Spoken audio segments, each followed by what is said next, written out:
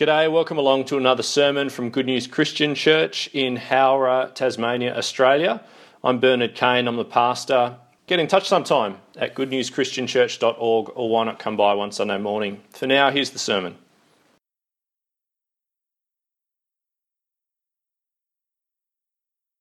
Way back in 2001, Jim Collins, you might know him, he caused a real stir in the corporate world when he released a book, his now famous book, Good to Great. Have you read that one? What was different? What caused a stir? What was it about Jim Collins' book at the time? Good to Great didn't fit the mould. I think there's probably a bit of a mould when it comes to business books, isn't it? It's usually the rehashing, the recycling of ideas that everyone kind of knows, but the author has been gripped by. They think it's revolutionary, so they put a book out about it, and if it's got a nice enough cover, it gets sort of, good sales, and on it goes. That's often how business books seem to be. Collins was different. Collins's book was the product, really, of serious research. It emerged from thousands of hours of analysis. Him and his research assistants drew on decades and decades of data. And his book had big implications. So it was called Good to Great, because it mapped how actual businesses succeeded in moving from being good businesses to being really great businesses. And of course, he's got the ways to describe that. Now, why do I mention all that? I mention it because Collins puts his finger on one particular significant factor that's relevant to churches, and one in particular that's relevant to our study of 1 Corinthians 15 in just a few moments. It's a warning. Here it is. I'll read it to you.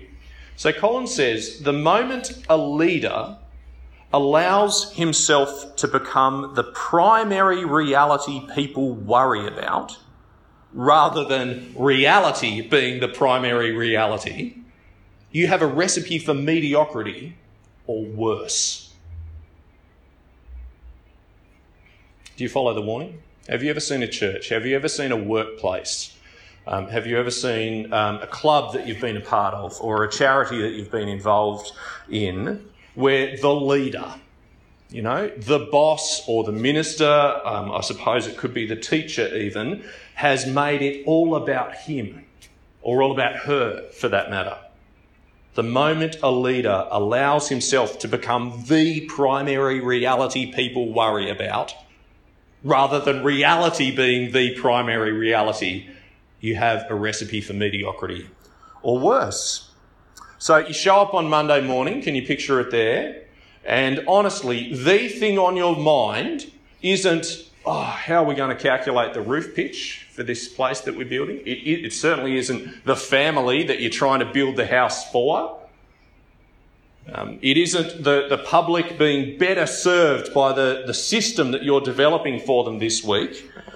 Your mind isn't on the students and how are they going to get the periodic table out of my head or off the wall or out of their textbook and into their heads. Nor is it on the hungry customers whom you're going to satisfy as you bring food to their tables. The primary reality, really the only reality on your mind when you show up to work on Monday morning is the boss, the manager. The moment a leader allows himself to become the primary reality people worry about. And perhaps that leader or that boss or that minister, whomever it is, you come to see, don't you, over time, their profound insecurities. The way that they are so caught up in how they're seen, perhaps, or whether people respect them enough. It's actually a relief when they're not around, isn't it? Because then you can finally get on with the job that you're there to do. The moment a leader allows himself to become the primary reality people worry about, rather than reality being the primary reality, you have a recipe for mediocrity or worse. Now, 1 Corinthians 15. I love 1 Corinthians 15. And I suspect many of us do, even just especially these first 11 verses which Peter read to us there. I think we love it, don't we? Is this your experience? We love it because it reminds us of the solid basis for our faith. It reminds us of the reality of Jesus Christ those facts from history of him dead and buried and raised again and appeared to many over a period of time? Doesn't it strengthen our resolve as modern Christians to, yes, I'm going to continue to believe in that old gospel. It is rock solid. I know that it's true. It's verifiable. It was well documented. It was widely witnessed, the gospel of Christ's death and resurrection. But here's the thing. If that's all it is to us, perhaps there is a whole other dimension to this chapter in the context of the book of Corinthians that we've maybe missed. Namely, why on earth did Paul feel a need to write this chapter to the church in Corinth? See, and I put it to us this morning that 1 Corinthians 15 was written by Paul to the Corinthian church precisely because, here we go, because the primary reality for our dear Corinthians had become something other than the gospel of the Lord Jesus that he summarises for them. Now, just cast your mind back, those of you who have been here over the last weeks as we've been working our way through, cast your mind back. We've heard Paul, haven't we, call for dramatic change in the church in Corinth. It was high time that some of their richer, weightier, heftier individuals start to recognise their fellow Christians as equal members of the body of Christ, especially those poorer, can you remember, hungrier ones from early in chapter 11? Those less important members, the ones who didn't seem the primary reality for the church in Corinth. It was high time they changed their view. It was high time they changed the way they did church itself, from privileging the showy but selfish speakers of tongues. Paul has championed, hasn't he, the comparatively unspectacular, plain speaking of the good old gospel. And it was high time they brought some structure, showed some restraint to their church services so that Jesus might be the message that rings out from them there in Corinth. Do you see the connection? Paul is asking them, what is the primary reality that pulls you along to church every week? Why are you even here? What dominates your mind? What dominates your thoughts as you drive into the car park there at church in Corinth? If it is personalities and performances and prestige of those privileged few, then it is high time that an entirely different, an entirely real primary reality dominate your church. The moment a leader allows himself to become the primary reality people worry about rather than reality being the primary reality, you have a recipe for mediocrity or worse. Paul wants the primary reality of the church in Corinth to be the gospel of the risen Lord Jesus Christ. And for you, if church or ministry or even work or sport or that charity that you're involved with or that club has become dominated by some reality other than Jesus, then I hope that you're going to find here some relief, some helpful reframing of your own perspective, coming from rediscovering what's really real, the primary reality, Jesus himself in the gospel from 1 Corinthians 15. Really long introduction, right? Let's pray and get into 1 Corinthians. Let's pray. Father God in heaven, would you please attune us to the deep and lasting truths that really do, or at least really should, shape our whole life, and certainly our church life, as well as our work and our home life. God, would you give us, please, a deeper awareness of what is presently motivating us, perhaps even things or people that really shouldn't have anywhere near the influence that they do over our lives. Perhaps we give them too much influence. And perhaps sometimes, and in some instances, we're barely even aware that we're living as if those folks are the primary reality instead of Jesus. God, would you help us, especially as a church, to have a deliberate awareness of Jesus at the heart of all we do and say, and think and act in our church community life together this morning. We ask it in Jesus' name. Amen. So, when everyone at work fears the boss, instead of being focused on the business, can the culture change? The answer is, yeah, of course. Of course the culture can change. Of course it can change. Sadly, oftentimes, have you seen this? The thing that brings change is that an even more dominant personality enters the fray, enters the mix, an even more fearsome character, an even more controlling perhaps, or prickly, or just sort of slimy, brings change of a sort. And maybe from these opening verses here in 1 Corinthians 15, you're thinking, is that what Paul's playing at, actually? Because he puts such an emphasis on I, myself, the place I have had in your church life. Take a look here at these opening verses of 1 Corinthians 15 with me, would you please? Now, brothers and sisters, I want to remind you of the gospel I preached to you, which you received and on which you have taken your stand. By this gospel you're saved if you hold firmly to the word I preached to you. Otherwise you've believed in vain. What do you make of it? Is Paul reasserting himself as the primary reality around whom these poor Corinthians ought to reorder their church lives, even their Christian lives? Is that what's going on? Friends, I don't think that is what's going on in those verses. Let's take another look. Because Paul has had a historic connection with them, starting the church there in Corinth. But he's very clear, isn't he, about what the heart, what the centre, what the core of that connection is. And it's not really him at all. If you take a look there in verse 1, I want to remind you of the gospel I preached to you. Or verse 2, hold firmly to the word I preached to you.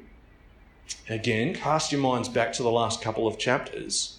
Haven't I been pleading with you, chapter 14, Paul to the Corinthians, to major on what? On the word.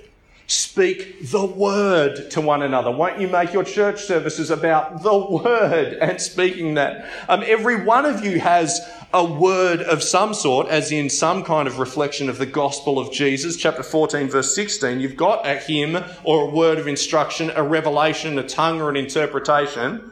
Whatever form it takes, it doesn't matter.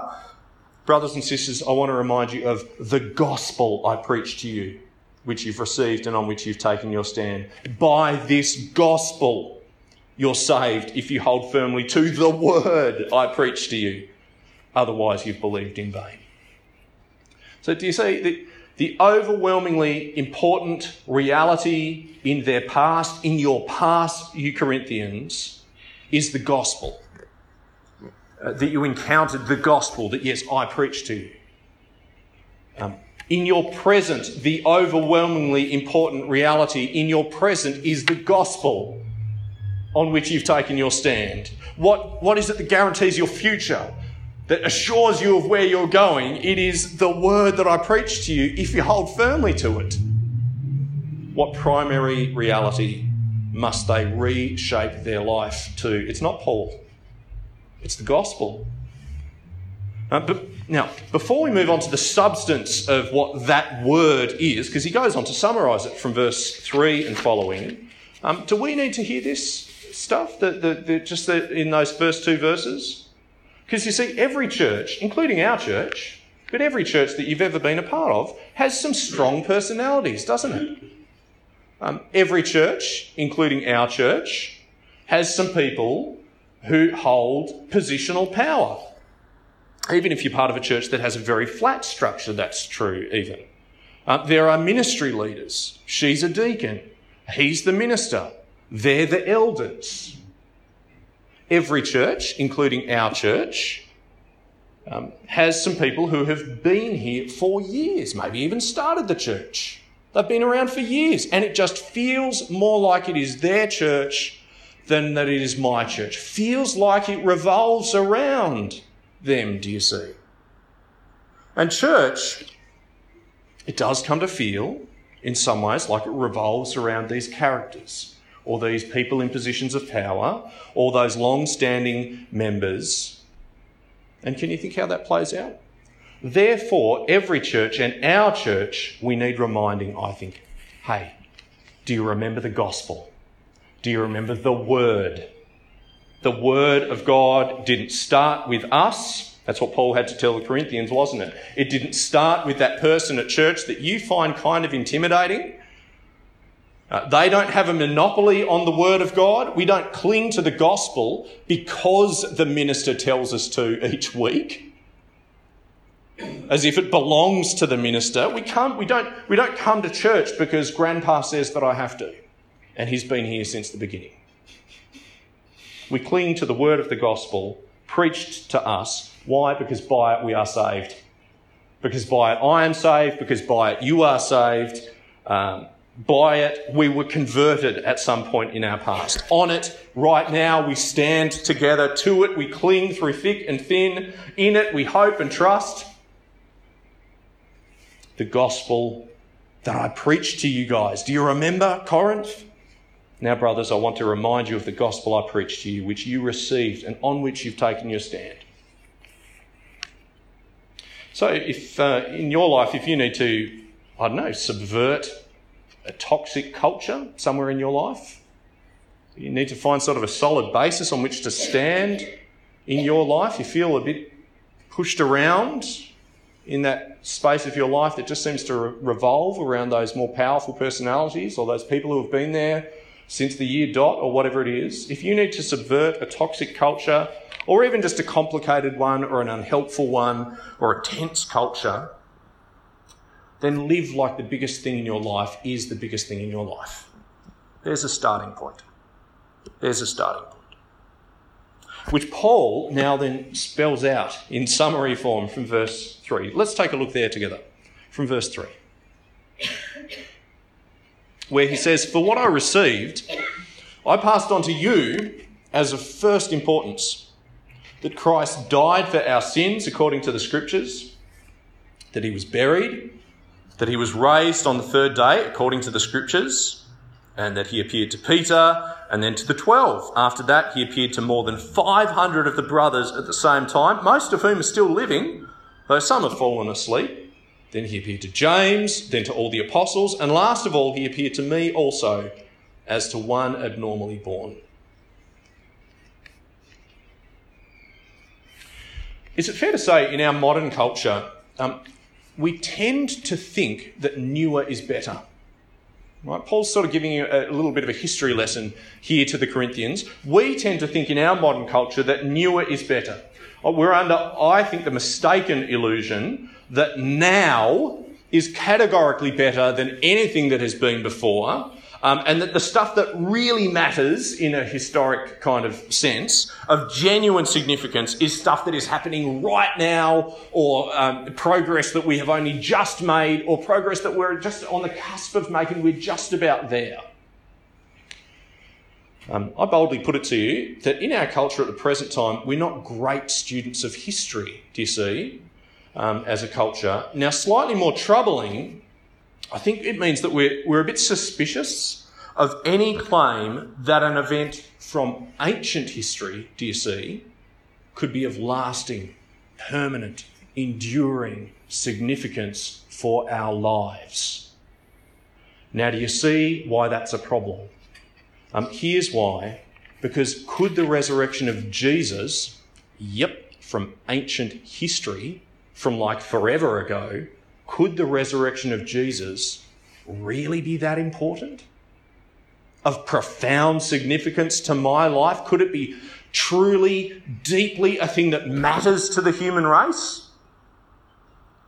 Paul is telling us, God is telling us, isn't he, in God's word to us here in 1 Corinthians 15, that not only did it happen, as in the death and burial and resurrection of Jesus, not only did it happen, you can bank your life on that, not only was it promised all along according to the Scriptures, More, the resurrection of Jesus in history deserves to occupy the place of first importance as you put together the primary reality of your life. Is that what these verses are saying? That the resurrection of Jesus, yet from ancient history, deserves to occupy the place of first importance as you put together the primary reality of your life. I think that's what he's driving at. Verse 3, for what I received, I passed on to you, Corinthians, as of first importance. And he condenses it down to 4 bullet points. Dead, buried, raised, appeared. That Christ died for our sins according to the Scriptures. That he was buried, that he was raised on the 3rd day according to the Scriptures. And that he appeared to Peter and then to the 12 and then the 500 as well. And then James and the other apostles. And lastly to me, Paul, down at verse 8 there.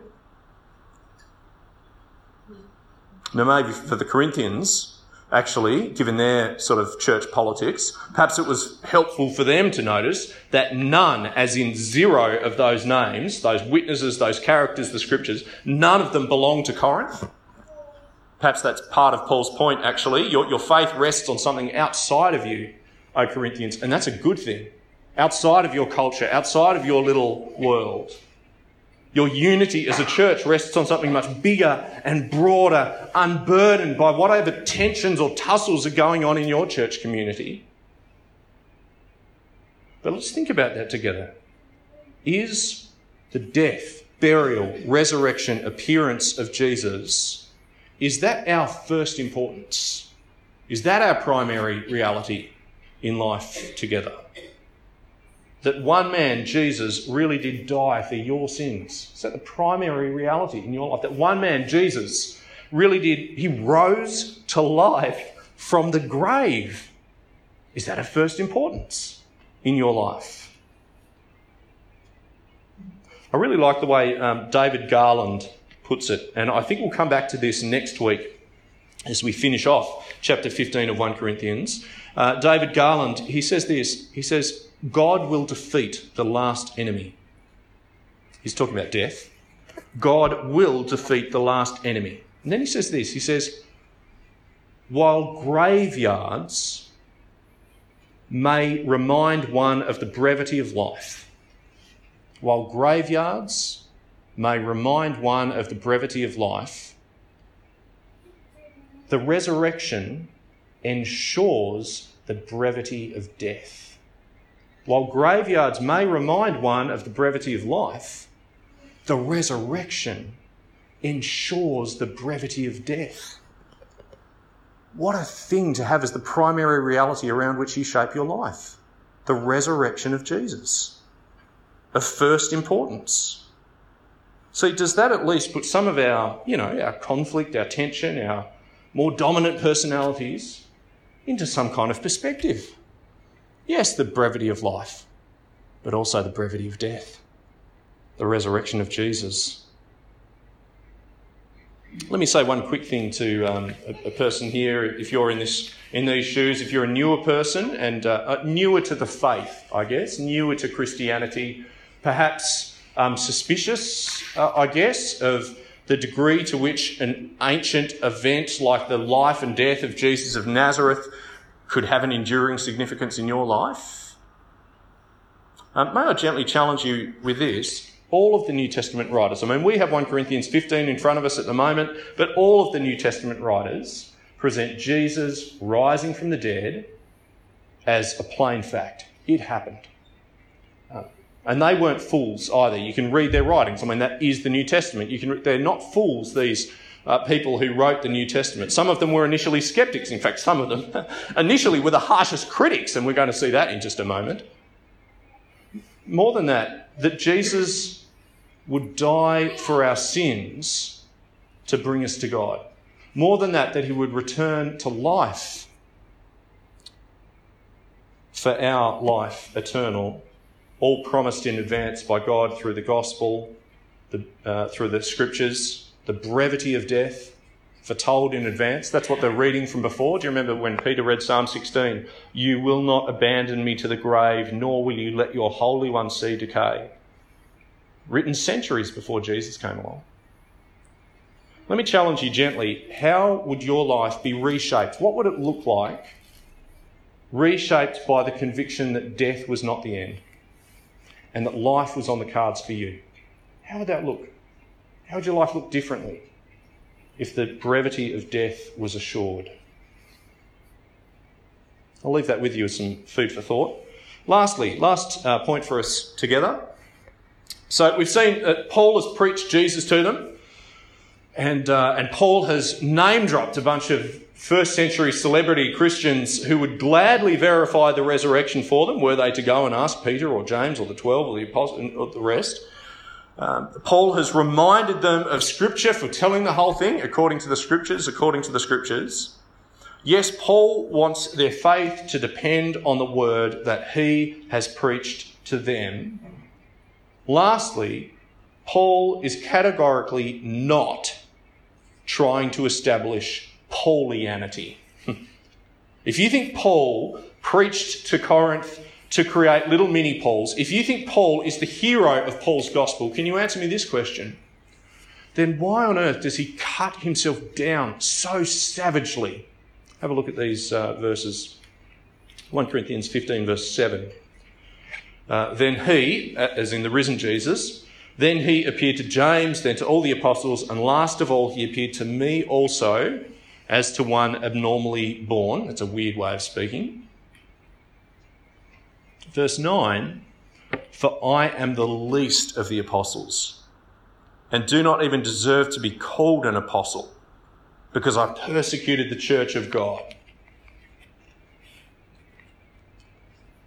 Are you someone who kind of hates going to church, actually? From these verses, do you realise this? You can put it this way. Paul is saying, I was the patron saint of people who hate church. I was the first among them. That's how much I'm the hero of this story. In other words, not at all. I'm not preaching Jesus because, I just always loved church. Just a churchy kind of guy. You know, the missionary vibe, it was just my thing from the beginning. No, Paul is saying. I tried to destroy the church. I'm literally the last person that Jesus should have appeared to, but he did anyway. He appeared to me. He worked in me. It says a lot about him, doesn't it? Verse 9, let's take another look there. For I am the least of the apostles, do not even deserve to be called an apostle, because I persecuted the church of God. But by the grace of God I am what I am. And his grace to me was not without effect. No, I worked harder than all of them, yet not I, but the grace of God that was with me. Whether then it was I or they, as in the other apostles, this is what we preach and this is what you believed. So let me ask you this morning, if you're someone who kind of gets dragged along a bit. Gosh, it's a drag. Sunday morning, here it comes again. Or perhaps your friends talk that way. You don't feel that way about church, but your friends talk that way, or your children talk that way about church. Gosh, it's a drag. One thing that you could say to that friend who says, going to church, it's a drag, I hate it, I don't want to do it. One thing that you could say is, yeah, neither did Paul. He didn't want to go to church either. In fact, he hated church a whole lot more than you did. To which they'll probably say, which Paul, what are you talking about? And you can say that Paul, in the Bible, the Paul who wrote about a quarter of the New Testament, that Paul hated church more than you. Tried to destroy it. See, here's the thing. If it is in the character of God to take a hold of a hateful man who hated church, hated the people, tried to destroy the church, if it is in the character of God to take hold of a hateful man and teach him love for a church that is as unlovable as the church in Corinth, if you follow me, then that is a God that I want to have working in my life. Don't you want that kind of a God working in your life as well? If it is in the character of God to take hold of a destructive man who sought to destroy churches and kill Christians and instead inspired and empowered him to build churches, to preach life for Christians, to extend forgiveness to Christians and mercy and chance after chance after chance. That is the kind of God that I want to inspire and empower my life, isn't it? If it is in the character of God to take hold of death itself and promise life to sinners, not just to saints, promise life to sinners, that is a God whose grace I want as the primary reality in my life. Is it yours as well? Let me leave us all with this question. How would our church life look together? How would our mission together here in Howrah? How would our conversation together look? How would our prayer life? How would our praise go from good to great if resurrection was of first importance and the primary reality around which we build our lives? How would life at home, life in our family, life at school look if Jesus, if life, if resurrection was the beating heart, the primary reality of my everyday? Something for us to think about. How about we pray together? Please pray with me. Our dear Heavenly Father and God, as we began with, would you give us a focused and a deliberate awareness of Jesus at the heart of all that motivates us here at church? And Father, we pray that that gospel-centred, Jesus-centred perspective would then radiate out from here at church to the rest of life. Father, may we be men and women, may we be boys and girls who aren't stumped or stifled by politics, whether church politics or office politics or family friction, but instead who display the truth that Jesus' life and our God's great grace dominate our view of what life is about, dominate our view of what we can contribute to a situation, even a prickly one. Father, we pray that you would use us to be a breath of fresh air where things have become stale or even toxic. Use us, O God, as the aroma of Christ throughout our lives, please. And Father, thank you that the reality that we live by is a reality of grace. Grace that our sins are forgiven through Christ. Grace that we're even alive now. Grace that we can serve you as your children in this world. Grace that we will live in resurrection beyond the grave.